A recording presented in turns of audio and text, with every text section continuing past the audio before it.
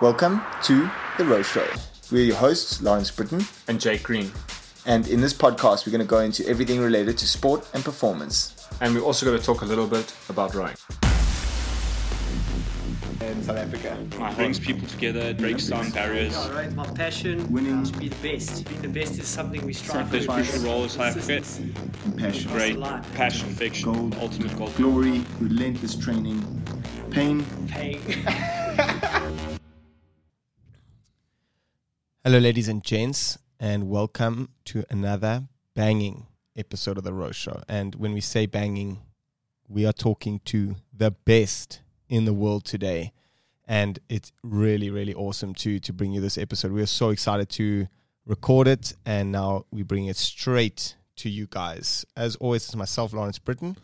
And it is Jake Green. And today we are talking to Grace Prendergast and Kerri Gowler from New Zealand. Obviously, the gold medal winners in the women's pair and the silver medal winners in the women's 8. And just a note for the listeners out there, this is actually the second time we're speaking to Grace and Kerri. So if you haven't heard the first episode and you're more interested to find out about, the whole of their rowing career, especially the beginning and those earlier years, then I would suggest you go listen to that episode.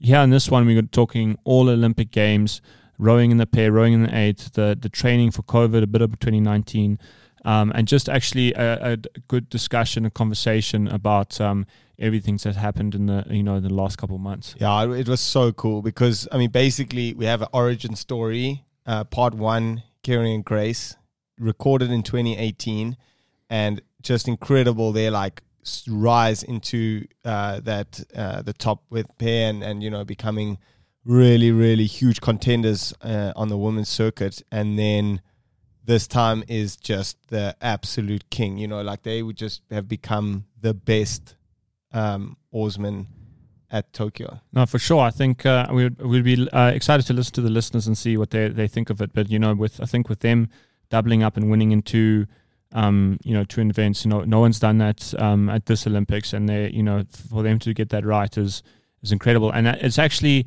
a big part of the show. It's just talking about like understanding the risk of getting that done and how difficult it is. That was such a cool thing to listen to because we haven't had anyone. We've had people that have doubled up, and no one that's done it to this degree and this successfully. Yeah, and at the games. So just in general, it was so awesome. And they such humble ladies and just kind of really enjoy the sport. That's I think how I would put it. They just love rowing. They're really good at it. They constantly winning, and they had such good racing. It's not like when we chat to Eric or someone who just dominated. These girls have dominated, but they've had to work. It's been it's been tight races. Tight, often yeah. they coming in that second place and having to rethink and really work out ways of getting back on top. So really, really interesting, awesome, and oh man, they were just on top of the world. No, definitely. So enjoy the show. A bit of housekeeping. The Patreons, you guys are the best. Thanks so much for the support that you give the show. It really helps us continue making the podcast and keep pushing our boundaries and getting us to get better. You guys are fantastic. Everyone else, obviously, you're also fantastic. Growing the show on Instagram and getting Jake, don't just rush through, dude. This is the important part of the show. This is the part where kind of call on people to really help us out. Help us grow. Get the show out to more people, Probably people are just skipping through this section, I'm sure. Yeah.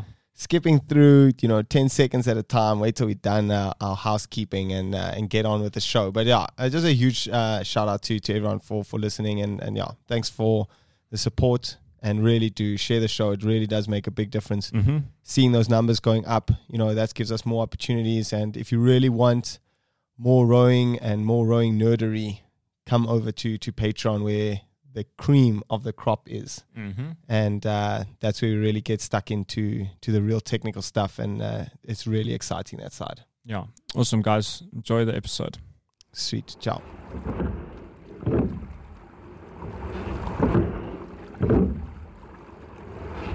Welcome, ladies and gentlemen, to another epic interview of The Row Show. And today we are joined by double Olympic medalist, Olympic gold medalist in the women's pair, and Olympic silver medalist in the women's 8. And there can only be one combination, and that's Kerri Gowler and Grace Prendergast. Thanks, guys, for coming on the show. It's awesome to have you back on. Thanks for having us. Yeah, excited. No, for sure. And I think just straight off the bat, just, tell us, what is it like, coming back with not one, but 2 Olympic medals. I mean, that's phenomenal. And it's been a while since we've seen, especially on the women's side. I remember back, in Romania with, athletes like Elizabeth Lipa. She used to double up all the time. So it's awesome to see, you guys almost in a way carrying on that legacy, deciding to double up in the 8 again and the women's pair. It seems like a classic thing to do for the top crew. So, I mean, it must be an amazing experience to double up and come home with success in both events. Yeah, it's been a bit of a whirlwind since we finished. I guess it's been a bit unique that we had to come home and isolate in a hotel for 2 weeks. So obviously that gave us some downtime, and we were sort of really excited to get out and celebrate. And then we probably had about 24 hours of freedom, and then New Zealand's gone into lockdown again. So it's actually like the universe doesn't want to let us celebrate. But yeah, obviously still amazing, but I think it just hasn't really set in. It still feels a bit surreal, to be honest. Sure. I can't believe it. Watching you guys win the 2 medals was unbelievable. And it was so cool. But I think let's first go into the women's pair, into that race, making it into the final. How was it coming down the track in the women's pairs race? Yeah, I guess we actually had a really good race and felt really good the whole way. It wasn't actually until sort of afterwards that people were like, man, that was so stressful and so close. But I think because we were feeling so good, we the whole way we felt quite confident and were just on our pace. So yeah, it was a really, really fun race for us, I think, which I don't know whether that's a bit weird for it to be a fun race, but no, I really enjoyed it. And obviously to win, and we've been working towards that for 5 years, is incredible for us. And just we were just so excited. And it's interesting because you guys have definitely been on paper, the favorites at least to win the regatta, but it hasn't been a straightforward road. You've been such a dominant crew, and I think obviously the ability shows in the fact that you doubled up. But I mean, the competition, especially that's the competition from the Canada, the Canadian women's pair, and the Australian women's pair, has definitely made it a tough road. I remember 2018 World Champs, you guys came second. I think at a World Cup in 2019 too. It was you also just lost out. And then I remember that 2019 final in the women's pair. For me, it was like watching the last couple rounds of a boxing match. I could just see the brutality of just trying to get to the finish line. It looks insane. So, I mean, it's been quite a tough road for you guys, and the other crews have definitely not made it easy. Yeah, it has been, and I think that's what I've loved almost about the women's pair event. I feel like every year there's a new crew or a new few crews that sort of come into it coming and wanting to win it, which I really like, because obviously I feel like we've probably done consistently well, but it's never been a field that you can just look at and be like, this crew's going to win, which just makes it for more exciting racing. And I think that was the same leading into the Olympics. We're like, wow, you can't really roll any crew out, especially because 2019 was so long ago, and you just don't know how people have trained for the last 2 years. But I think it's just even more satisfying getting to win in a field that I'm I respect everyone, and everyone was really good, and it just it makes it even more special in the end. And I mean, it's so spot on, and we've been saying it on the show for a while, that women's rowing, this Olympic cycle, has been phenomenal. And I mean, the addition of the women's four, the competition throughout the events has just been absolutely brutal. And I think it was one of the best parts about rowing at the Olympics. Women's double as well, savage. Just rowing at the Olympics was. It was just so awesome. You could literally rock up on any day, watch any race, and it was going to provide huge quality to the viewer. So I think that was a huge plus to World Rowing Forward for doing that. And then, you guys have had some serious races down the track. And talking about that, we're going to go into the world records and stuff, because the semi-final is so fast, and you guys lost your world record in the women's pair for about 10 minutes there, and took it right back, and then managed to take it back. So and I think the semi-finals were a brutal day. The conditions were really fast, really tricky, really quick, and a lot of mistakes were getting made. How was it racing down the track on semi-final day when it was that fast, and there were so many upsets? Yeah, I think it was pretty nerve-wracking. Like, we were all sitting there, I think it was Kerri and I in the men's eight in our little like warm-up room, watching all the races come down before we started warming up, and like the amount of crabs that were being caught, and then there was a double that flipped, a lightweight double that flipped. Oh. It did make us a bit nervous, but I think in watching all that, we're like, God, we need to go out there and like focus on our own race, not about getting a time. You can't think any further ahead than the stroke you're on, because there were just so many mistakes happening out there. So it was a bit nerve-wracking, but I think we roll in quite rough water, so I think that gave us a bit of confidence leading into it. And Kerri, Kerri, did you know that guys must have not known about the Greek women's pair setting the record just before you? No, I feel like to be honest, we knew that it was obviously really quick water if you handled it right, and so we knew the other heats had some really good crews in it. So, like, in my mind, I was like, they will probably go really fast, but I also knew that if we sort of focused on that, we wouldn't. So again, Grace and I was sort of like, okay, well, anything could happen, like we've just got to make sure. First of all, I was like, I've got to make sure I keep us in our lane, and not in the boy line, and just focusing on we sort of know we can go fast if we just focus on what we're doing. So I'm pretty stoked that we're able to do that and take the time back. No, for sure. And I think just talking about the conditions on the course, it was quite an interesting course to run, because, the conditions, it wasn't, I wouldn't say it was massive changes, but there was certain subtle things that changed on the racetrack, going down the course. I remember at the start line, there was you wouldn't be able to see it so well on TV, but if you looked across, there was quite a big swell coming up and down.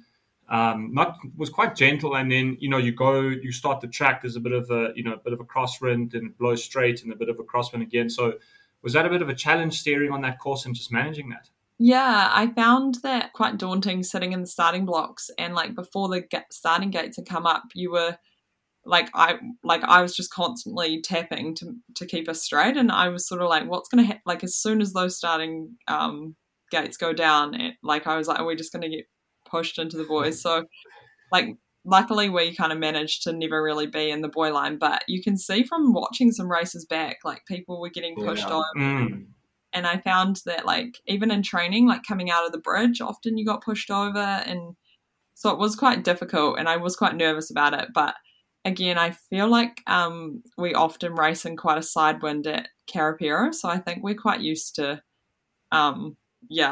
doing a whole race being pushed one way or the other. But yeah, so I've got pretty used to steering in those conditions, I think. And then, again, you guys doubling up, and you've doubled up a lot throughout your careers and throughout the cycle. And how was the double up? How much do you think that affected you guys? I really like the way the 8 kind of is structured, so you can get the heat out the way and then focus on the pair, and then go back to the 8 at the end. But with the changes in days, and if you'd gone into the rep, that would have caused a little bit of trauma. So how was that, and can you even plan for that kind of change and into the 8?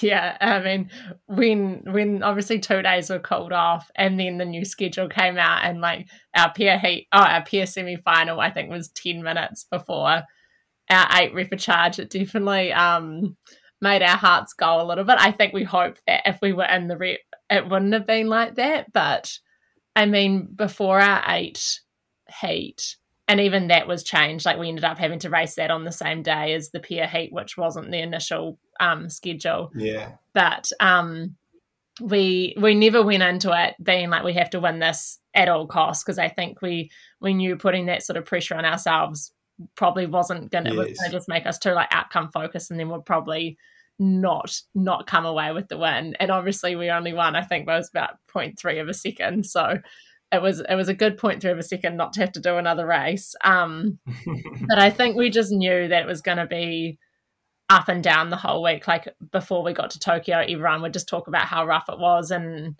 surprisingly the days that were called off probably weren't as rough as we thought.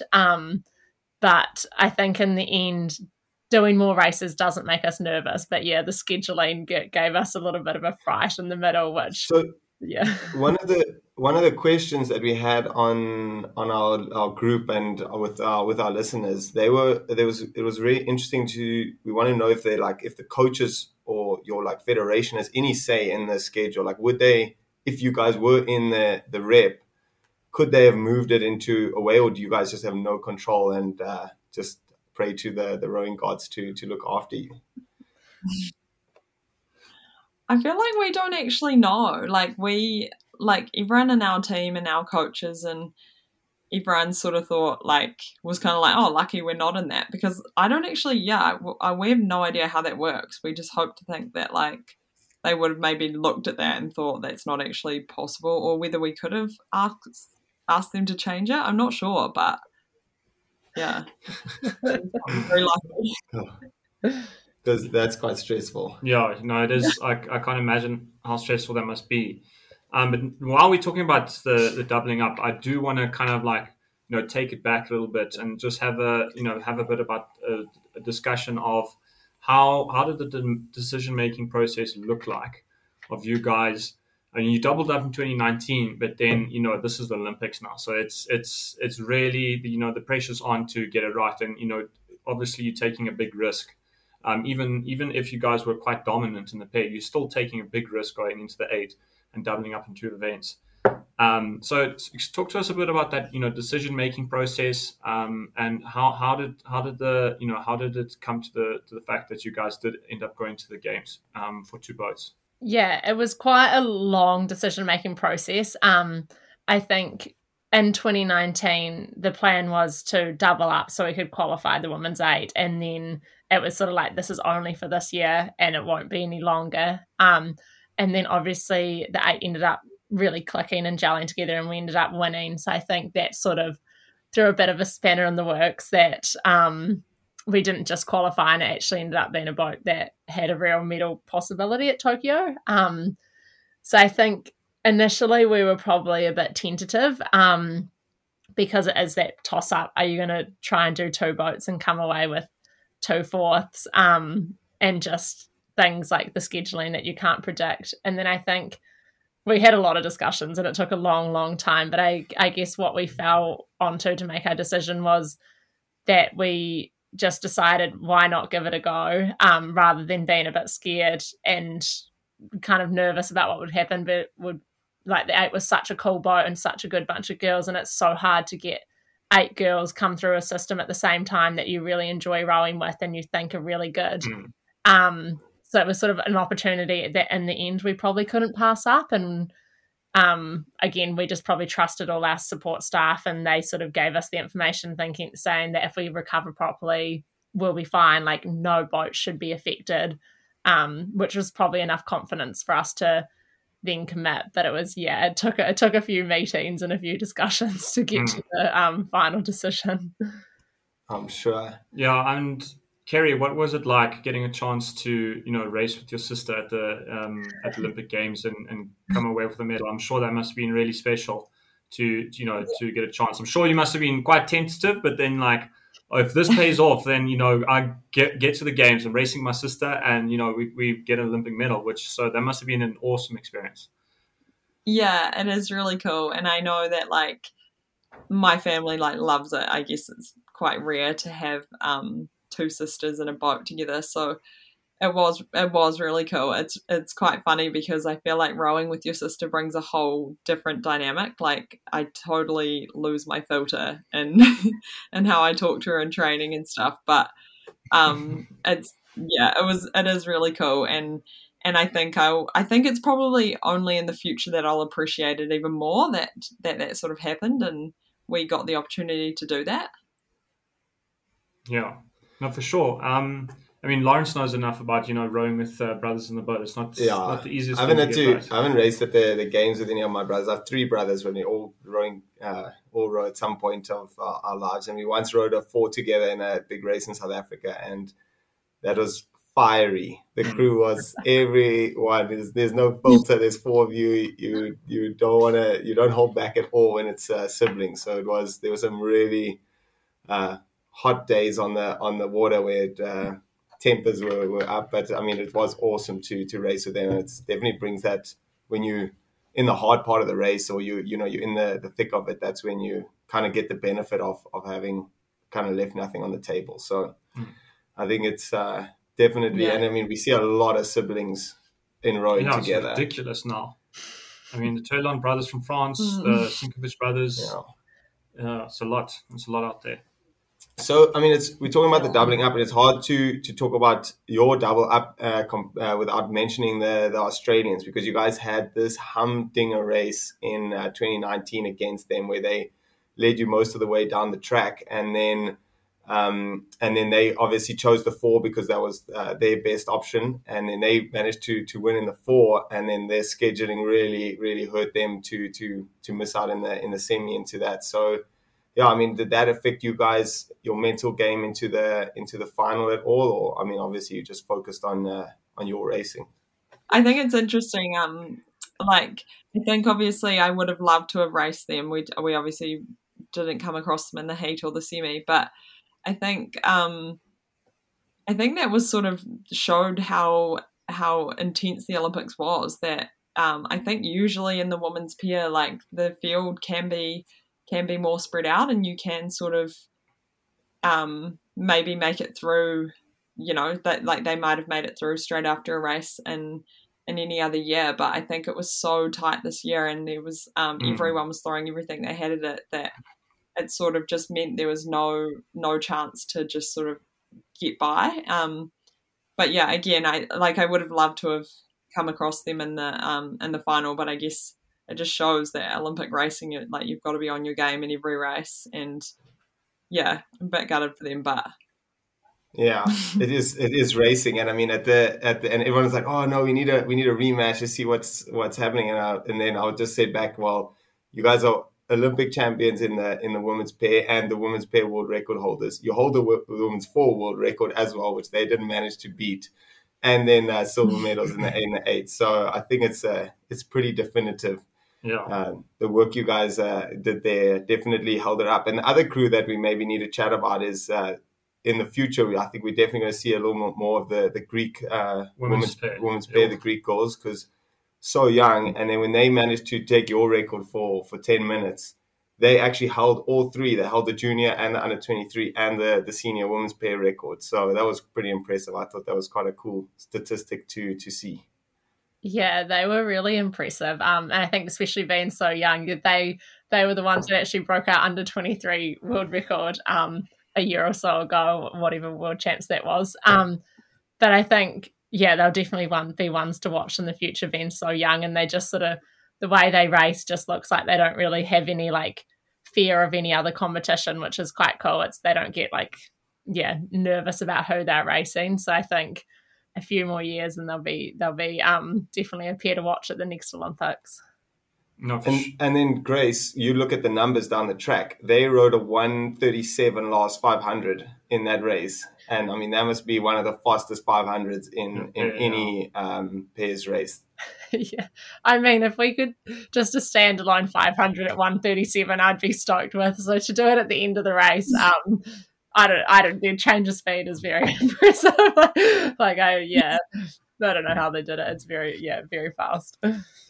No, that is very impressive, and we were talking about like how the standard of the women's pairs come up because the last couple of years is definitely the continental teams. The continental women's pairs have definitely been like a cut above the European teams. I remember 2019. I think the Spanish pair was probably the fastest European contingent, and then now this year it was crazy. It felt like the world caught up to you guys that were setting the pace.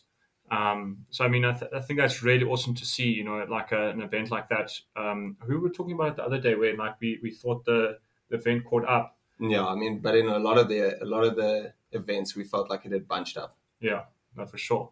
So I mean, did you guys get a sense that we've been talking a lot about it? Did you guys get a sense that a lot of the crews around the world got better? Yeah, definitely. I feel like we sort of had talked about that because we hadn't raced internationally in so long, and I think it was almost just really exciting to for that to have actually happened. I think even in the women's 8, from first to sixth was like 5 seconds or something crazy. Like, that was crazy. And I think it's just like it makes the racing so good, and it makes like everyone have to sort of be at the top of their game. And it is obviously really nerve-wracking going into a race where you're sort of like, I could win or lose, but I think it definitely brings out the best in you. And I think that was maybe shown in the amount of like best times, and just the caliber of racing was so good because everyone was so competitive. And then, I mean, we chatted to Michael Brake earlier, and he was talking about how New Zealand had really taken advantage of COVID, because I mean, it's part of sport. It's you had that extra year, and it was New Zealand. First of all, the country dealt with it really well, but then you guys managed to really make it count. I would say, like Australia and New Zealand really came firing at Tokyo. And tell us a bit about the extra year, how that affected you guys, having the games postponed, and, what the training looked like in 2020. Yeah, it was. We probably were in a lot different situation compared to the rest of the world. Like we still had to do a lockdown, which I think ended up being maybe about 6 weeks. So that was pretty tough. But the way we chose to do that was just to train right through that. And then sort of come out of the lockdown and have a break after that, and then do a pretty long year of training up until the new Olympic date. But I think just the way that it works in New Zealand, like I feel like we were so lucky with the crews we had, like the racing we had in the pier all of our winter, but leading up into the Olympics was probably like the closest racing we've ever done. Like we'd have 6 boats line up for a race, and there would be probably 2 seconds between all of our times at the finish line.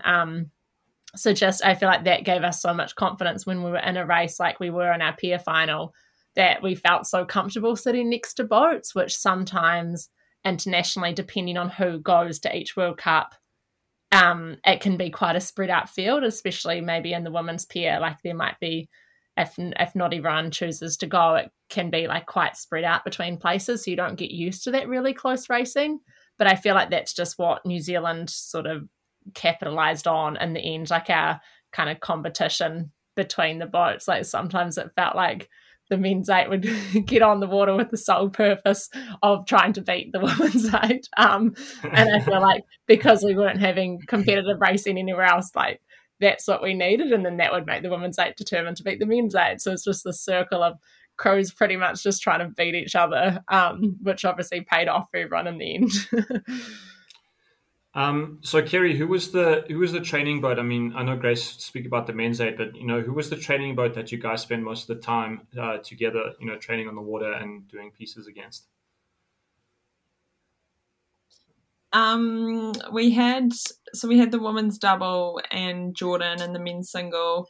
And like up until the last wee bit, like Mahe was still rowing, so we had Mahe. So yeah, we were really lucky to have I missed anyone, Grace? We had like quite a good we group that like was extremely tough for us to try and hang on to. Like I think most of the time it was Grace and I really like just trying to hang in there. But I think that again, as Grace said, it helped us in the end because we got so used to being in races and in training with everyone around us who who are actually faster. So we couldn't win a lot of things, and it actually helped a lot going to Tokyo and being quite comfortable, even just being a little bit behind in a race or having crews around us. We just got so used to that. I think, and I think for the listeners out there, it's crazy if you think about it. It was like it's a full 2 years basically from when you guys raced 2019 World Champs to 2020 Olympic Games, and I'm sure like obviously there's an element of like it's nerve. It's quite. I'm sure you were quite nervous, watching the other crews racing in Europe and whatnot. But I'm sure by the time you guys got to the games, you must have been itching to get a chance to race against your competition. Yeah, I think that's what the difference was with this Olympics. I feel like normally we do so much racing throughout the international season that kind of where you're going to sit is going to be a hard race. These crews are going to be the ones that you'll be the closest with. And that sort of makes you nervous. Whereas by the time we got to Tokyo, I feel like we were just like desperate to get out there and race just so we knew where we sat. And then like we finally got our heats in, and then it kept on getting so delayed that we almost got that feeling again that we just were like itching every time to get out and just sort of see where everyone is, because obviously we were really confident with the training we were doing back in New Zealand, but I guess always in the back of your mind, you're like, are we actually off the pace? Is everyone else actually going faster away, because you can't see what everyone else is doing? So it was just, I feel like we just were then desperate to get out there and do some racing. Mm. And then, but you're racing at home. You're literally racing against the best in the world. Your team did exceptionally well. And, it must be amazing to have seen Emma Twigg get the gold there in the women's single. And to see the 8, we still can't believe that the 8 pulled that off, because that is just so gutsy and wild. But it was just awesome to see Hamish winning and see you guys winning and see Emma finally take that win at the game. So, it must have been such a special time for Rowing New Zealand, because, you guys have been good. Your team has got results over the last many Olympics, but I feel like this one is just up another level. Yeah, definitely. I feel like Grace and I were in Rio, and we had a lot of sort of like our 8 was 4th, and we had quite a few people who just sort of missed out. So to then be in Tokyo and our whole team was on such a high, and it was such a cool feeling, because I feel like we did do a full 2 years of working really hard and training really hard, even though it was always so unknown and we never knew when we were going to get to race again. So it made it that a little bit more special that when we did get to race, everyone, like our work had paid off, which was really cool. And then, let's talk a bit about the racing in an 8. No doubt that you guys obviously lining up the final with the idea of getting a gold medal.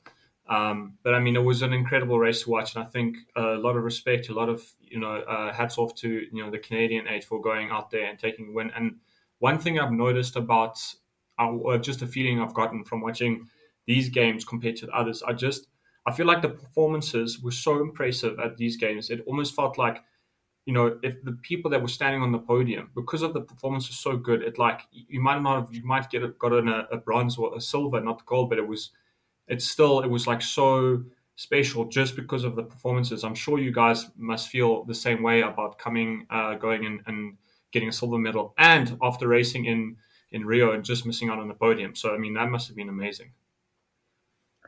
Yeah, definitely. Like I feel like the racing was so intense that obviously we were going out to try and win it. But like it just felt like everything we were trying to do in the race, like the Canadians could just hold off. So I think we put in a really good performance, and then they were in front of us. So we've got to be happy with that. And then you put it in perspective of the whole race, how close it was.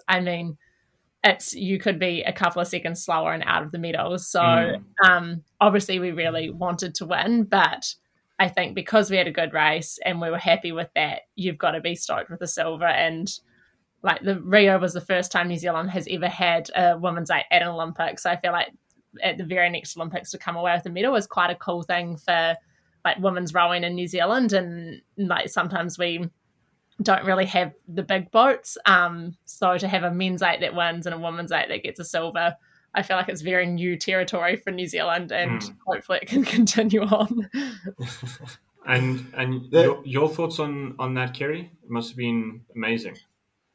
Yeah, as Grace said, and our crew has always said, if we line up and put the best race we can out there and someone else is ahead of us, then like good on them. And I think that really came into play. We were sort of, after the race, we were also happy because we were like, well, we've raced as hard as we can and had a really good race. So like well done Canada sort of thing, which is really cool to be able to look at it like that and be so stoked with silver, even though we wanted to win. And yeah, I think we just had it was such a great group of girls in the 8, and even like in our wider squad with Phoebe and Gudge, who rode the 8 when we weren't in it as well, that we enjoyed all the training leading into it, and everyone sort of deserved their place. So it was really cool to be a part of an 8 like that for New Zealand that got a silver medal. Well, I'm sure it must be. It's so special. And like, how do you guys mentally switch from winning in the pair, standing on the podium, you got all that press, into, okay, we got to race again, we got business, and how does it get back into race mode? And is it really easy? It's probably quite different. It's more difficult at the Olympics, I've now learned, than it was in like 2019, because I guess in 2019, like we won and we warmed down, like we had our medal ceremony, warmed down, and then we were off, and we didn't have to do all the little extras that come along with the Olympics. Like you've got to go to a press conference, you've got to, there's so many other little things that definitely take up quite a bit of the day after the actual race. But I feel like on the flip side of that, like when we woke up for the women's 8 final, like we were just as excited for that. And like probably the group of girls, I think, definitely helped get us through that. Like they were so great the day before, like celebrating with us about the pair, and they were so stoked for us, which was so nice. And then we wake up the next day and we're so excited that we all finally get our opportunity to race in the 8s final. So I think it's a long day, but you wake up a little bit tired, but by the time the race is around, you're ready to go again.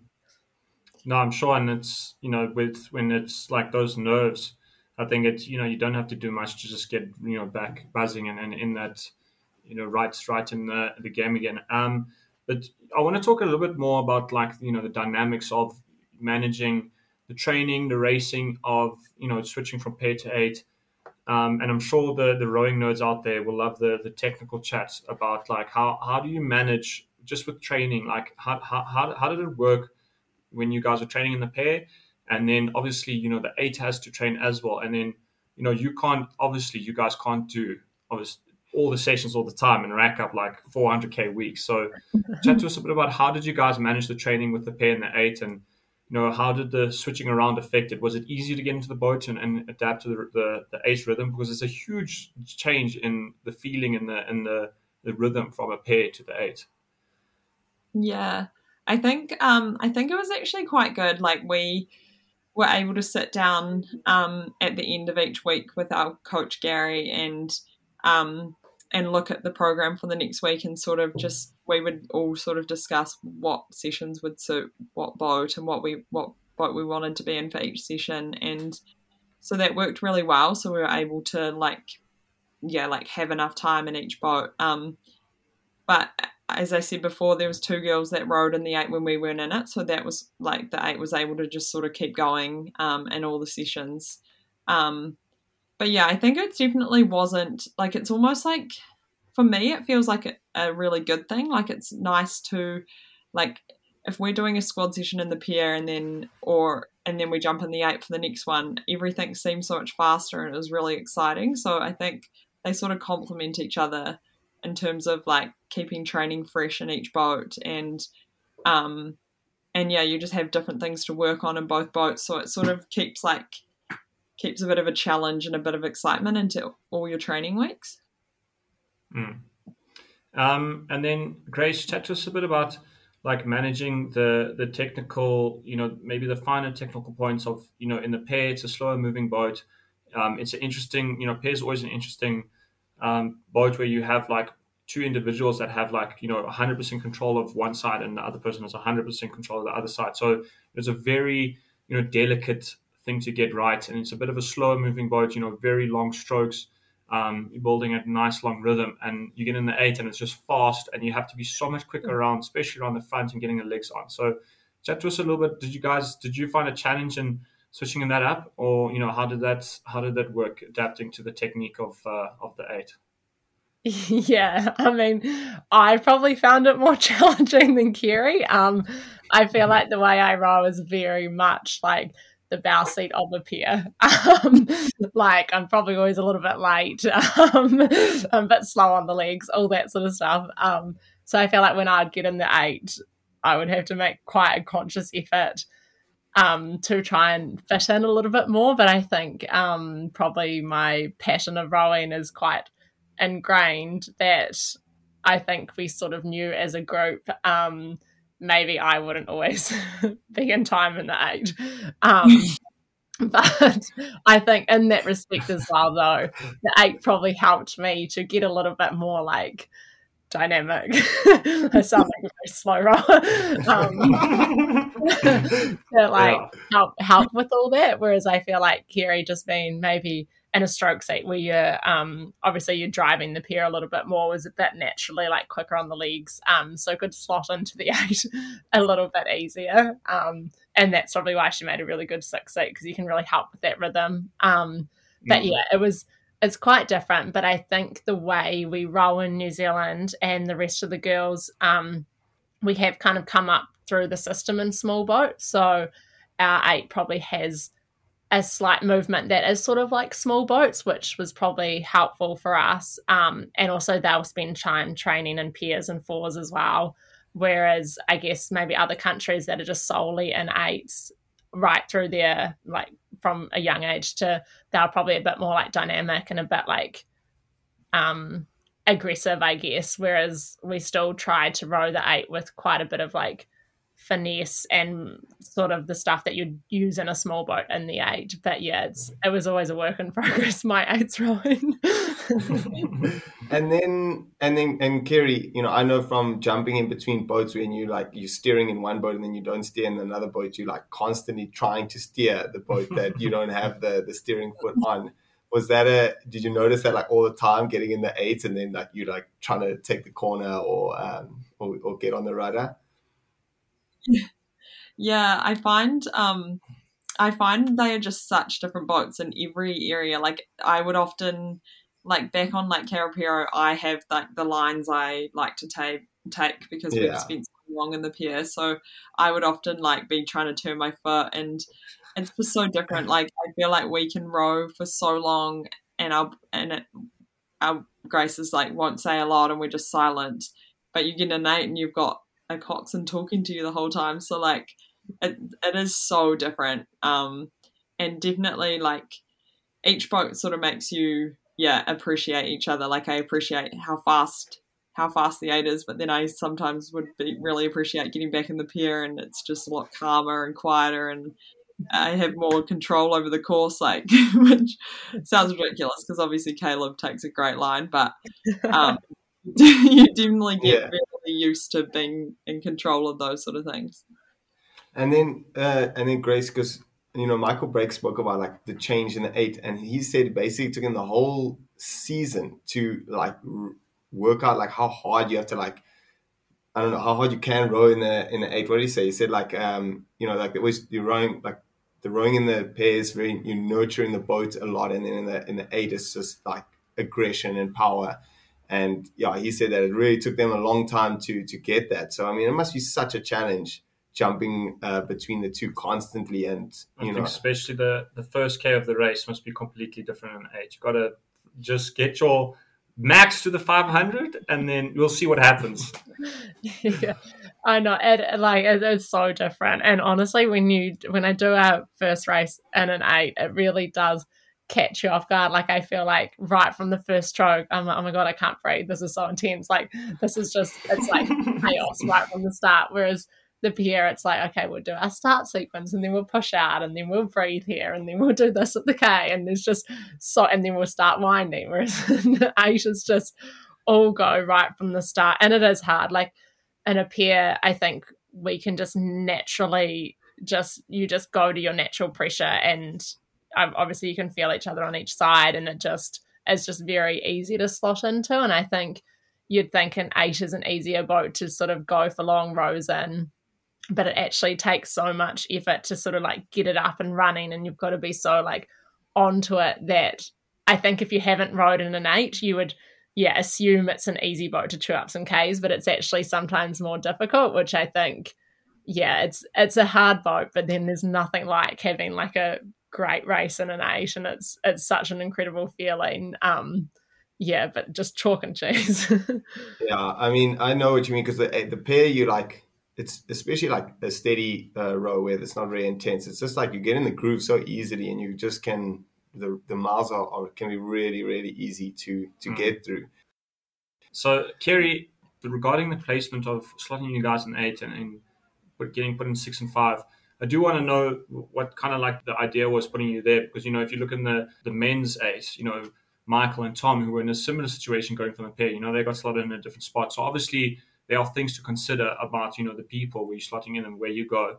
So, my first part of this question is asking what was the discussion around where you guys were where you were going to end up sitting in the 8? To be honest, I feel like Grace and I have always sort of been in 5 and 6 we were in 5 and 6 in Rio as well. But I think to be honest, we probably could have gone sat sort of anywhere in the 8. I think it's quite a lot of it just us as a combination that sort of maybe helps a rhythm of a boat or adds to. But I think I'm definitely really comfortable in 6 seat, and there's seats where you can really sort of drive the boat, but you're not, like, I guess if you're in I haven't really ever sat in sort of the bow pair or the stern pair, but I think they just have a different role, whereas we could slot in, and especially with jumping in and out of the 8 so often, I think 5 and 6 was quite a good place where we didn't have too much of a key role, but also enough that we could, that sounds really bad, like people that sit in 5 and 6 aren't key roles, but like we sort of could jump in and like not have to dictate what we were doing, but we could try and add to it from those seats. But yeah, I don't think there was anything.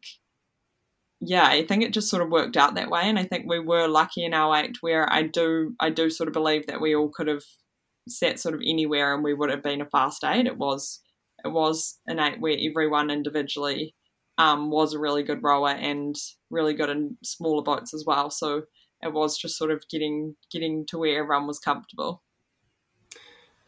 So I wanted to jump back to 2019, because, a lot of your races, you're getting out, classic Kiwi style, in the pack, and then through the third 500, just kind of taking it from everyone else through the middle of the race.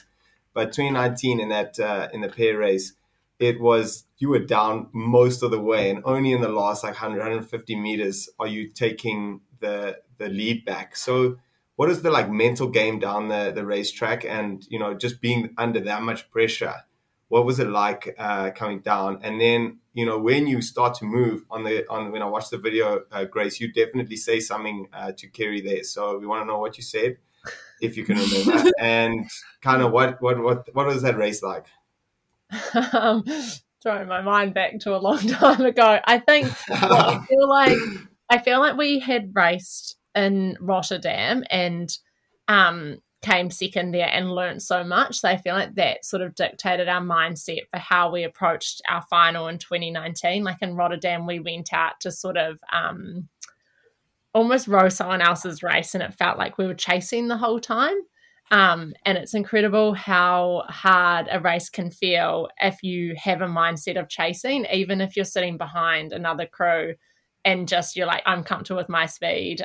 This is good. Like, we're going well. I feel like the energy you get from that, as opposed to sitting behind another crew being like, we've got to go, which I think is what we did in Rotterdam. So in 2019, I think we were just, I wouldn't say we were comfortable to sit there. Ideally, we would have been ahead or up a little bit more. But I think we just knew we'd had to sort of stay in our boat and hope that the pace that we're setting, even if someone wants to sit in front of us, was actually tough enough that eventually we would get through, and which is what happened. But you don't know what's going to happen in someone else's boat. But yeah, I think just, I don't know what I would have said.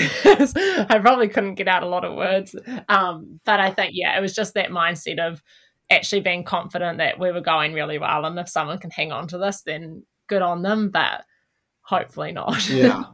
I mean, because that's what it looks really calm. I mean, it doesn't look like you guys are feeling the pressure. I mean, obviously it's hectic in the boat, but you look like you're just calm in your groove, because that's the only real time that you can see that you look out, because you have a look, then there's some words said, and then just the speed is there, and the pressure is on, and then you guys take the front there. And Kerri, what was that like to together win there? Must have been, I mean, that's a huge win. I feel like for you guys, big one. Yeah, yeah, definitely. And I think going back to Grace's point, I think we just sort of have a plan before the race and try and stick to that. And honestly, I feel like Grace sort of will only really sort of say where we are, or if we've moved. And so she was probably just saying wherever we were on them, and then I know. And yeah, but yeah, it was really cool. And I think it's actually just really exciting to win really tough races. I think there's something really satisfying about winning a tough and a close race. That was really exciting, because I think earlier on in the cycle we weren't having races that were like that. So you learn a lot more from a close and really tough race. So we love that. Is that your hardest race? It looked like the hardest race. Probably, yeah. I'd say yeah. I mean, it looked like it was a tough. When watching it, I thought, you know, I mean, the Australian pair, I mean, hats off to them. They had such a good race as well. But I mean, everyone, I mean, even the Canadian pair, everyone at the end there was just, you could visually see the physical signs of fatigue. It was, you know, just getting through every stroke, trying to get to the finish line. It was, you know, that was a savage race. Yeah. Yeah, definitely. So, we've chatted to quite a few people from like eights, and I mean, you guys did the quick fire questions last time, and there's only one or two that we need to kind of update. But we have another set of quick fire questions for people in the eight. It started when we chatted to Adam Creek from the Canadian eight in 2008. So, and he had some great answers. So, they're just about the crew, and just maybe tell us your answer each, and if there's any story involved, you can dig in. So the first one is, who is the strongest person in the eight? I'd probably have to go Ella Greenslade. She's very like, she can power clean. She's got our record for power clean. What is it? I feel like it's over 90. Yeah. Oh, jeez, I got nervous for a second there. That's impressive. That's a lot of weight. 95? Yeah, 95. That's very impressive. I can't wait to tell John that. It's more than some of the guys in our group. Yeah, for sure. And yeah, Kerri, you agree with Grace's choice there? Yeah, I would say Ella. Yeah, or Beth Ross, our 7C. She's very strong as well. But yeah, like Ella Greenslade in the gym is so impressive. Like she can do a lot more than me. And I think to expand the question somewhat, I feel like our listeners would get upset with us if we didn't ask this. Who was the strongest on the ergo in the eight? Beth. I would say Beth. I think she probably. Oh wow, yeah, maybe Beth. She might have. Oh, actually, Kerri, you're really good. Yeah, 2K it might be Kerri, but like if we're going like peak power, you'd have to go like Beth or maybe once Okay. again Ella, like their peak power. We do these peak power ergs, and I mean they're insane. Okay, so got the comprehensive answer there. So So the next one was who's the funniest person in the crew? Who keeps the banter going strong? Oh, this is hard. Everyone's pretty funny in their own right. I think if you want a really funny story, I would go with Lucy Spores. She can tell a Yeah. very funny story. Yeah, she would. Yeah, I agree. it's always a good question because I always find like in a lot of groups, there's always there's always a joker in the group that likes to crack the jokes. Crack the jokes. And Yeah, also it in would- 8 you need the You need the you humor. need the banter, you need the jokes in the 8. Otherwise, it's too many serious people. Yeah. So the Yeah. next question is who trained the hardest in the crew? You can answer it from like just a mindset point of view, getting to every session. So yeah, who was your pick for the hardest working crew member? Ooh, this is hard. Hardest working crew member. It's tough because I feel like we are all quite the box tickers. Like it's I think we're a crew that gets a lot of confidence from making sure we do everything really well. Hardest working in the crew. Do you have an answer, Kerri?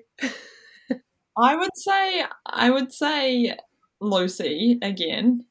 I feel like Lucy is so competitive that she is willing to go to any lengths to win something. So I would almost say Lucy because, like, even after we started doing sort of peak power ergs, I just remember her saying, "All right, I've got 1 week to figure out how to like win this." Like, it's just like in the grand scheme of things, like it's so irrelevant. But she's very competitive and works super hard, I'd say. What is a peak power erg? Yeah. Is that like a 7-stroke max? Pretty much. No. It's like Yeah, it's a new thing we've been trying in the gym, just to see if you can improve your sort of change of speed. But you pretty much kind of just maybe do like your 2K race pace for about 20 seconds, and then you've got 6 strokes just to see what split you can hit. Yeah, I think that's actually. When you move into a boat like an 8, things like that start becoming quite relevant, especially out the blocks. Because going back to talking about it is interesting because an 8, it's not easy to shift boat speed in an 8. So as soon as you have a little advantage, every little bit of inch you get it's going to be incredibly hard for another crew to take it on later in the race.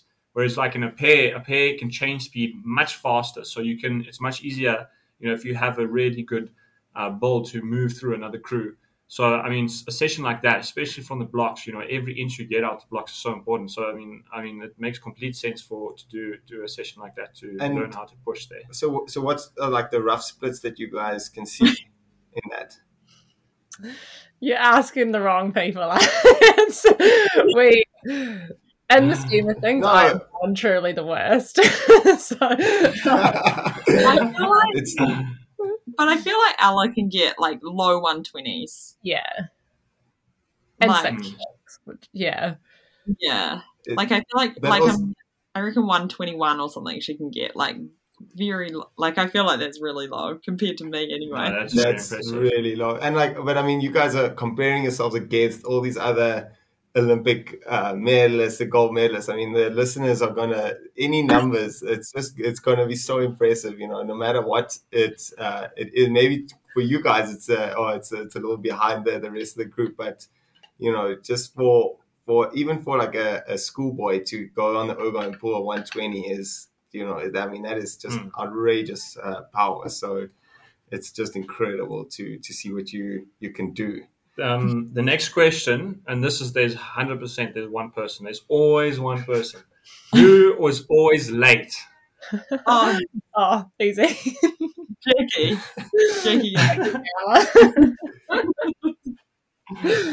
Nice. Who was that?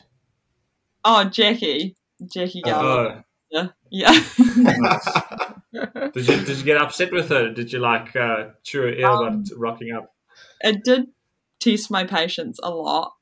Probably quite lucky that I wasn't in the 8 all the time.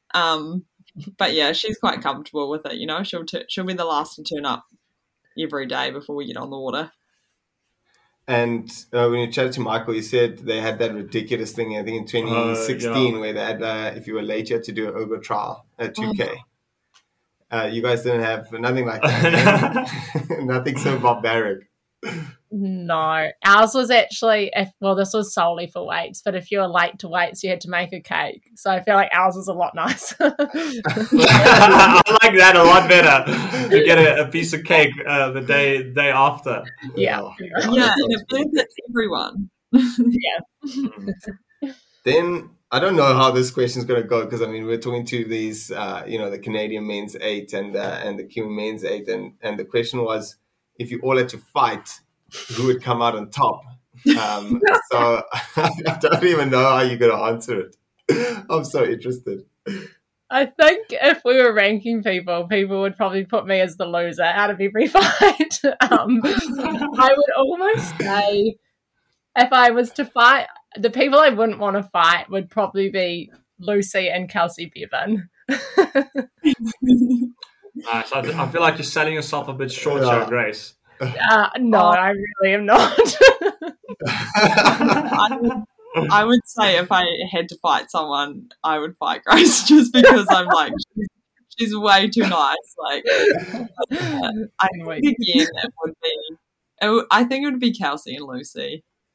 Yeah. That's so funny. Wait, this is such a good segue, because I had another thing, because I've rowed so many pairs, Jake as well, and especially when you spend a lot of time with someone in the pair, there's always like tiny little things that they do that would never upset you normally, but because you spend so long with them, like these little pet things just can get under your skin. Is there anything that you guys do in the boat, like on the balance or on anything that like just gets under the other person's skin?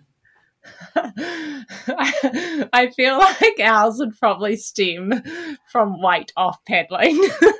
Like just paddling around. It's very hard to get our precious heat when we're like literally doing nothing in the water, but I feel like that would probably be our most disagreed upon moments in the boat. What precious weight off.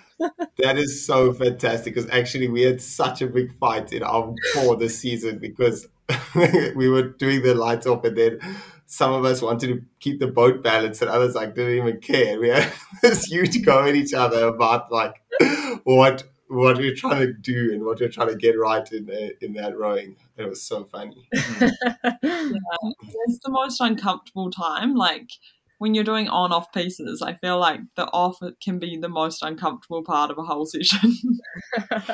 Yeah. Oh, that's great. Fantastic. And then we've just got one quick fire question that we need to update, and we also it's the what's your PB on the 2K. So if you guys have updated that, it would be great to know. And also this time around, we've actually got a Ergo ladder where we've put all the guests on, just to give you some sort of idea how you rank up against some of your peers and competitors from around the world. So we'll go back on the numbers from our last chat. So end of 2018, Kerri, you're in fifth place on a 636. Yeah. Just behind Sunita and just ahead of Caroline Lynn from USA. And then Grace, I'm sure yours is going to be quicker now. 649, 13th place. Just behind Janine Gemelin and Geneva Stone. Mine hasn't. I haven't updated mine. Mine's still 636. Unfortunately. And you're sad. Oh. I've finally got a few seconds better. It took quite a long time, but I think mine's now a 646. So hopefully that bumps me up a slot or two. Oh, it does. You've taken Janine Gemelin's spot. Yes. Yeah, it puts you up. Nice. Nice. You're knocking on the door. You're knocking on Jebby Stone's door there. Oh, I'm happy with that. That's happy with solid 12th. It must be now. Yeah. That's awesome. Except, we can look at all those numbers all day, but none of those athletes have 2 medals at the games. Yeah, that's super impressive. Who's winning the table? Okay. Let's go chat. Kim, Kim Brennan. Oh, okay. 626. Oh wow. Yeah, she Really is Emma Twig super strong. And Emma Twig is 629, so she's also blitz. Yeah, so hold on. It's Kim 626, Emma Twig 629, Kath Granger 630, and then fourth Sunita, and then fifth Kerri. Oh, That's wow. a good thinking, Kerri. Yeah. You're only Well- 1 second behind Sunita, so you can definitely get that. Yeah. Another one. I was Yeah. quite hanging over my break. Yeah. Oh, that's amazing. So yeah, I think that that wraps up our on interview. It was great chatting to you guys again. Just getting an update on how everything has gone.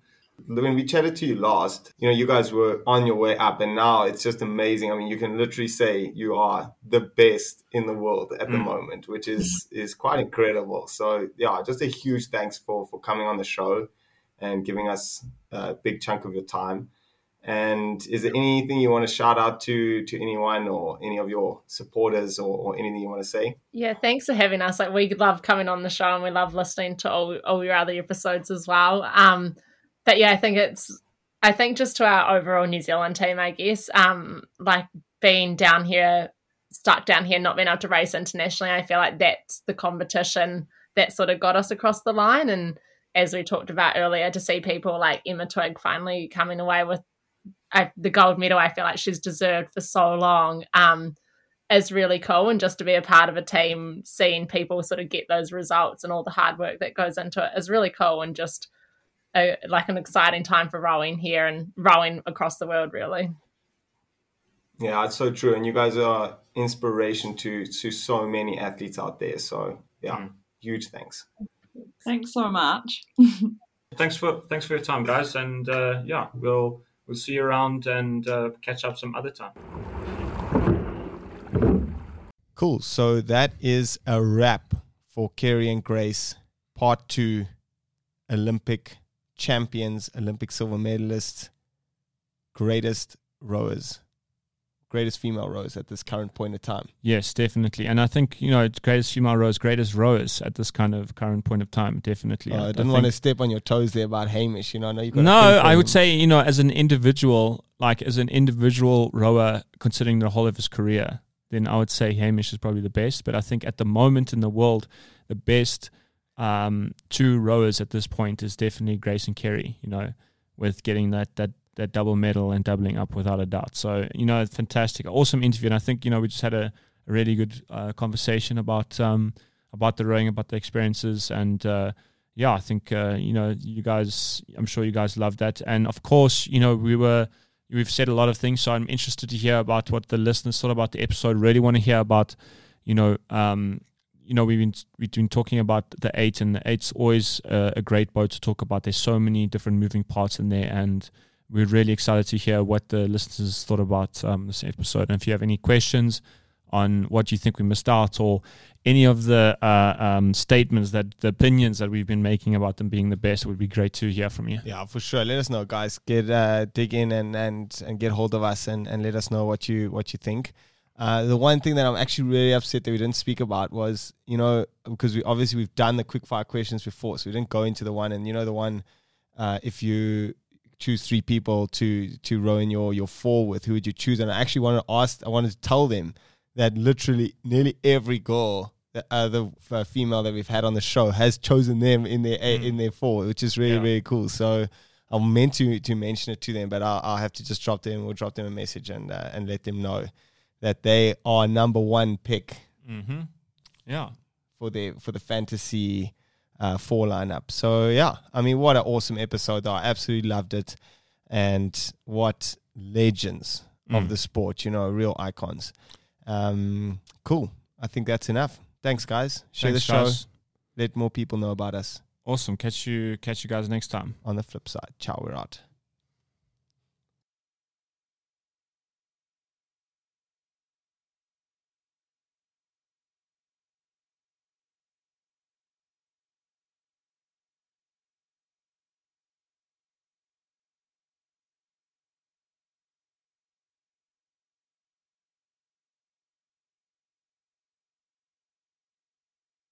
Oh, I lost my question. That's such a good one.